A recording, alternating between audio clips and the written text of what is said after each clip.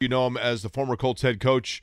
You can also see him on Wish Television over the course of the year, providing his analysis. He joins us now on the Payless Liquors Hotline with a return visit to the program. Chuck Pagano joins us in what is an early morning for him, so we certainly appreciate that. Coach, how are you?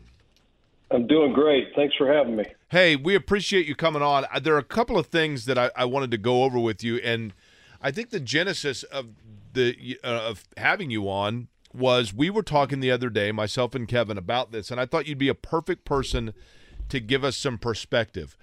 As the Colts are going through and doing these coaching interviews, I became curious of this, and that is exactly what a job interview looks like, and you went through it, as a head coach. I mean, how much of the interview process is simply questions along the lines of, what would you do in this situation on a 4th and 3? And how much of it is more about the personality of an individual when you went through that process? Can you just kind of give us a glimpse how it all works out? Yeah, sure. I think what people are doing now may be a little bit different than my situation. Mine was so late. We had just played in the AFC Championship, lost to, the Patriots, and then went in. But I think now this first initial round is kind of a get-to-know type of deal, where just what's this guy's personality, what's in his DNA, maybe share, the organization share their vision a little bit and what they're looking for, and then mostly, get some background on the individual, some personal stuff, what his philosophy is, how he sees a team being, made up, some of those things. So I think it's more of, a lot of get-to-know stuff. Some teams may go a little bit more in depth on this initial one, but I think what you're trying to do is, like when you look at the Colts, they've obviously to use a cliche, right, cast a wide net and had a bunch of people in this first week. Most of it, per the rules, is virtual. So they're just trying to maybe eliminate, some of those names, get some guys on, and maybe it's just not a fit. But I think it's mostly, is this guy, the leader of men that we heard this guy was? What kind of feel do we have? What's his personality like? Does it look like it'll be a fit, with our general manager? Does it look like these two can work side by side in a collaborative effort to make this thing work? And then maybe down the road, guys, it's you get into more of the philosophical stuff of, how do you see the roster being built? Where do you see our team? Can you give us an evaluation of our team, offense, defense, the specialists that you have on the team currently? Where do you see the holes in this team? Offense, defense, special team. What's the identity of this team what's it gonna look like? What's it gonna feel like? Can you kind of paint us a picture as far as that goes? So I think those things you probably get a little bit more in depth. The analytics, as you guys know, play a huge role now, with some more than others, so to speak. So they might dive into, where are you with analytics? The job that you're at, how did that look like in your building? How many people were there? How much do you rely on that? How much do you depend on that? Are you going to call plays? Because a big deal with a lot of these guys now, especially the offensive guys, the young offensive quarterback whisperer, so to speak, they want to call the plays, and then how are you going to manage the game? What's that going to look like? We saw the situation in Denver this year with Nathaniel Hackett and having to go out and hire a Jerry Rosberg 2 weeks into the season to help him with game management. So I think those are some of the things that are obviously going to be discussed. I can't recall, Coach, and I apologize for this. I was trying to think back on this. When you were hired as the head coach of the Colts and Ryan Grigson was hired as the general manager, it was within like a 3-week period between the two. So my assumption was that your hire was by Jim Irsay and not necessarily by Ryan Grigson. But the reason I ask that is because we know that Chris Ballard will make a recommendation, but by his own admission, it is Jim Irsay that will be making the hire. Is there a danger in that of getting a coach that is not 100% on par with the general manager? Always. I think that's the first thing that they're going to look for. When I came in there, Ryan was there. He was already hired. Ryan, I think, probably with Jim's blessing, Ryan gave me that opportunity, and for that I'm forever grateful. I think that was Ryan's. They had. I think I don't know what number that I was on that list, but I know I was almost dead last as far as guys coming in, just because of the time. Like I mentioned earlier, when that thing went down after the AFC Championship game, it wasn't 2 days later that I was in the building at West 56 visiting. Jim was in there. We talked for about an hour. Then Jim left, and then I had a discussion with Ryan and Pete Ward was in there, and some other constituents, guys that have a seat at the table, decision makers. They're just trying to get as many people in there to get a feel for you as a person, as a human being, and really trying to see, okay, is this marriage going to work? Can these guys work side by side? Jim always talked about the three pillars, the owner, the general manager, and the head coach, and those three pillars working collaboratively, side by side, in concert, singing out of the same hymnal, all the things that you want to use to describe that relationship. But if that relationship, again, that's got to be, very, very, very, very important. And I think a lot of the things, because I had no idea really. It was my first time interviewing for a head coaching job, just coming off that game. Preparation was minimal. So really didn't have an idea of really the right, questions to ask, where I think these guys are more prepared now. They have agents. They have, I think they have a better heads up of what's coming down the pike and what to ask. Like, okay, who's picking the players, when it comes down to the draft? What's that going to look like? Who's going to decide the 53? Once we get to the regular season, who's going to decide inactives? Who's going to be up on game day? But the most important thing to me is that relationship between the GM and the head coach, and we've seen some this year. I mean, just look at the Giants and what happened there with Brian and the GM there. So very, very important. Again, he's Chuck Pagano, and he is with us here on the Payless Liquors Hotline. 6 years as Colts head coach, 53-43 in his time here. Chuck, I want to stay there for just a second. Like, your emotions leading into that AFC Championship game. I mean, that was a crazy game. I mean, you guys had a golden opportunity, not to bring up a bad memory, you had a golden opportunity certainly to win that game.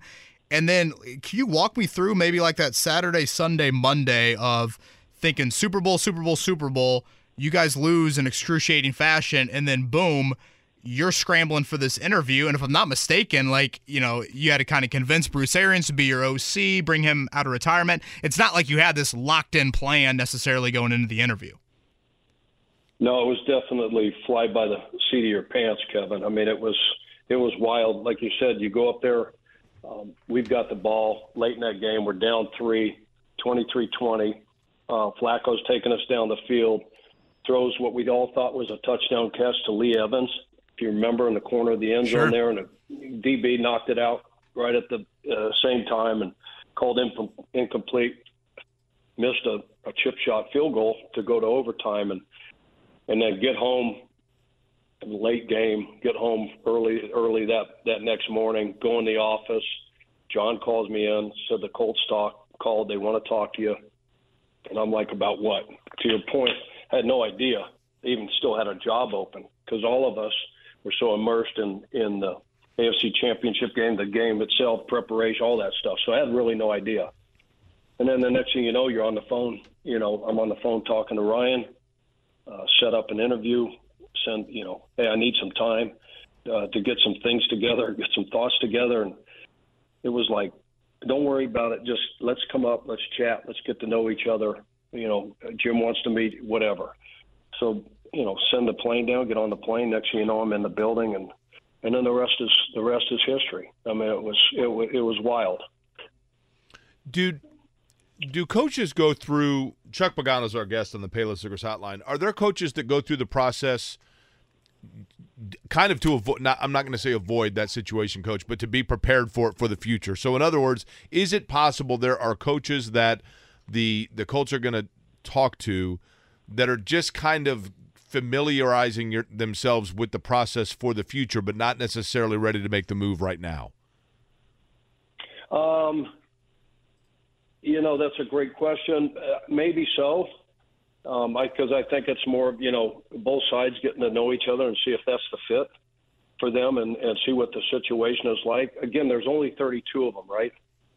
And so all these guys, if given the opportunity, I find it really hard to believe unless they just walk into something and just have this bad feeling that this is not going to work. This is not for me. The situation isn't right. The circumstances aren't right. The roster is not right. You only get one shot at this. Yeah, I know that I can jump on this now, but as we're seeing, you're not given a lot of time anymore. There's not a whole lot of patience when it comes to these jobs and the owners. Everybody's wants to win and wants to win now. It's kind of the Burger King mindset. I want it my way, and I want it now. And if that doesn't happen, we're seeing, unfortunately, more one and dones than we've ever seen. And you guys know better than anybody that it takes time, especially depending on where you're at as a football team, where your roster's at.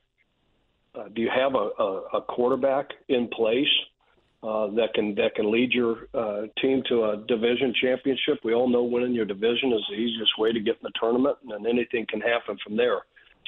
So I think there's a feeling out process, but I think also, given the fact, like we talked about, there's only 32 of these jobs, and I'd be hard pressed to think that if that thing was offered, I didn't want to leave. I just got my dream job in Baltimore as the defensive coordinator there. We had a great team. We had a great team coming back. Shoot, they won the Super Bowl. We played them obviously in the wild card round, lost. They went on to win a Super Bowl. So I knew what we had there. But Tina was like, I can't even repeat what she told me. When I told her we were thinking of, that maybe this wasn't for me.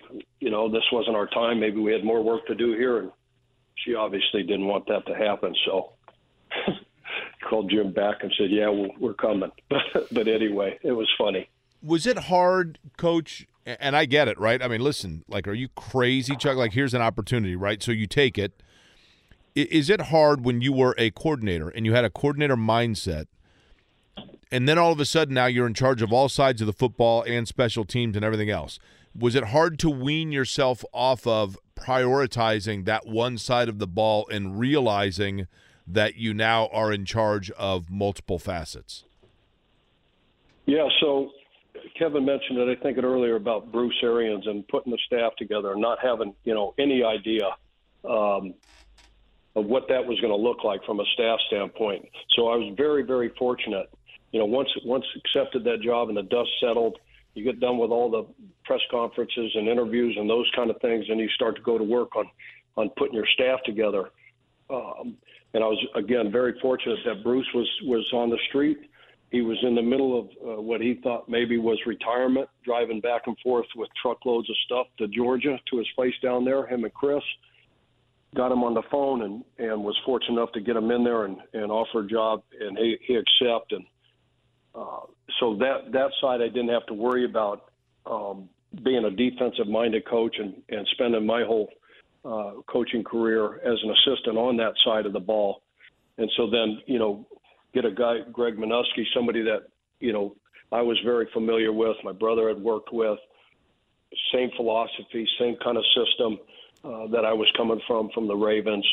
So that kind of mirrored up there. And I didn't want to, with all the responsibilities, and then you never know what that entails until you actually sit in that chair. I remember sitting there as soon as everything was done. I'm sitting in Coach Caldwell's old office, and I'm going through all the drawers looking for the head coaching manual that he hopefully left behind. Like presidents, they leave a little letter for you. Yeah. Got to be in here somewhere. That's right. What's next? What do we do next? What do we just get ourselves into? And it's just mind-boggling, the things that come across your desk that have zero to do with X's and O's.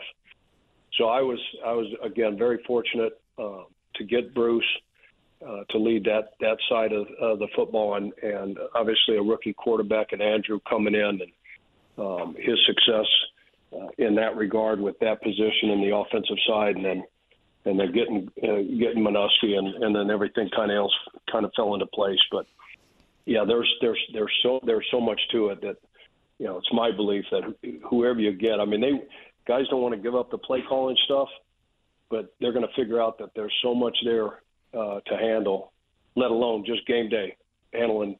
And Lord knows I made my fair share of mistakes, and that's a work in progress. But just managing those 60 minutes of football without having to try to call one side of the ball or the other. Chuck, I know your relation, and again, Chuck Pagano is with us here on the Payless Liquors Hotline. I know your relationship with Jim Irsay means a whole lot off the field, and obviously is something that we still see play out today. We had you on before your gala back in the fall. You know, a big question I think that people have about this head coach opening is they felt like Jim Irsay meddled in some pretty serious decision-making moments for this franchise over the last 12 months. When you were here for 6 years, did you ever get the feeling or sense or see that Jim Irsay was meddling or not allowing Ryan and you to do the jobs you were hired to do? Never. I mean, we had discussions. Look, Jim's been around this his entire life, so he knows what it's supposed to look like. He knows how it's supposed to be set up. So those experiences and that wisdom, again, there was tons and tons of conversations about everything involving the team, and really what gave us the best chance to win and what was best for the organization. But not one time did he ever tell me or Ryan, this is what we're going to do, this is what you have to do. He just set the expectations and then said, okay, these are the expectations, and let us do our job. And so it's a bottom line business, as we all know. And when you win and you have success, you get to stick around. And when you don't, they move on. So, again, Jim is very, very passionate. We know that. He hates losing more than he loves winning. We all know that. And so he's going to share with whoever what his vision is, what his expectations are, but then he's going to allow you to do your job. And then it's up to you. It's up to the general manager, the staff that you put together, making that whole thing work. Final 45 seconds, Coach, and I know you have relationships, presumably, probably with a lot of these guys. Just in your heart or just deep down, the guy that you think ultimately the Colts are going to zero in on is who? That's a great question, and one that I wish I had an answer for, but conventional wisdom would say, I mean, we all know, obviously, how much Jim loves Jeff. And, so obviously I would say that just knowing that relationship, that Jeff probably is the front runner right now.